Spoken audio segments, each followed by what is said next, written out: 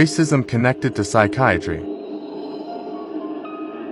After World War II, a new eugenics was resurrected out of the bones and ashes of the old eugenics.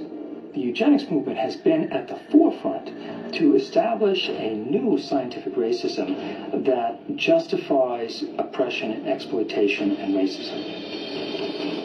In fact, racism is inseparable from the roots of psychiatry.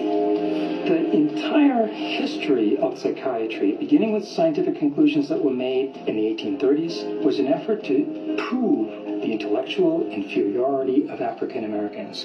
Benjamin Rush is the father of modern psychiatry, and he is the one that gave us the term negritude. He said that all blacks have inherited this disease, and this particular disease, it caused them to be inferior. In addition to that, it was the reason why it was very important that blacks remain segregated and separate from whites so that whites did not inherit this disease.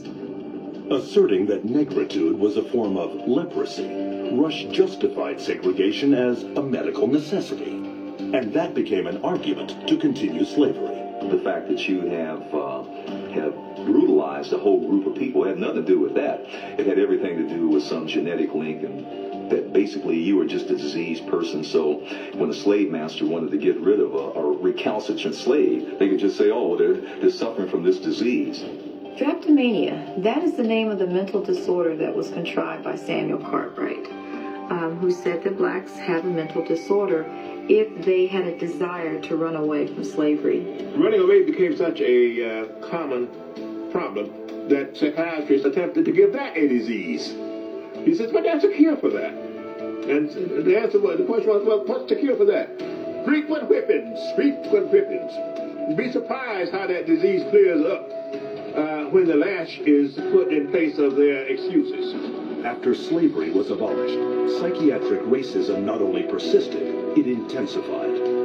The American Journal of Psychiatry officially proclaimed that Negroes, as descendants of savages and cannibals, were ill-prepared for higher civilization, while their pseudo-science eugenics stepped up its racist activities.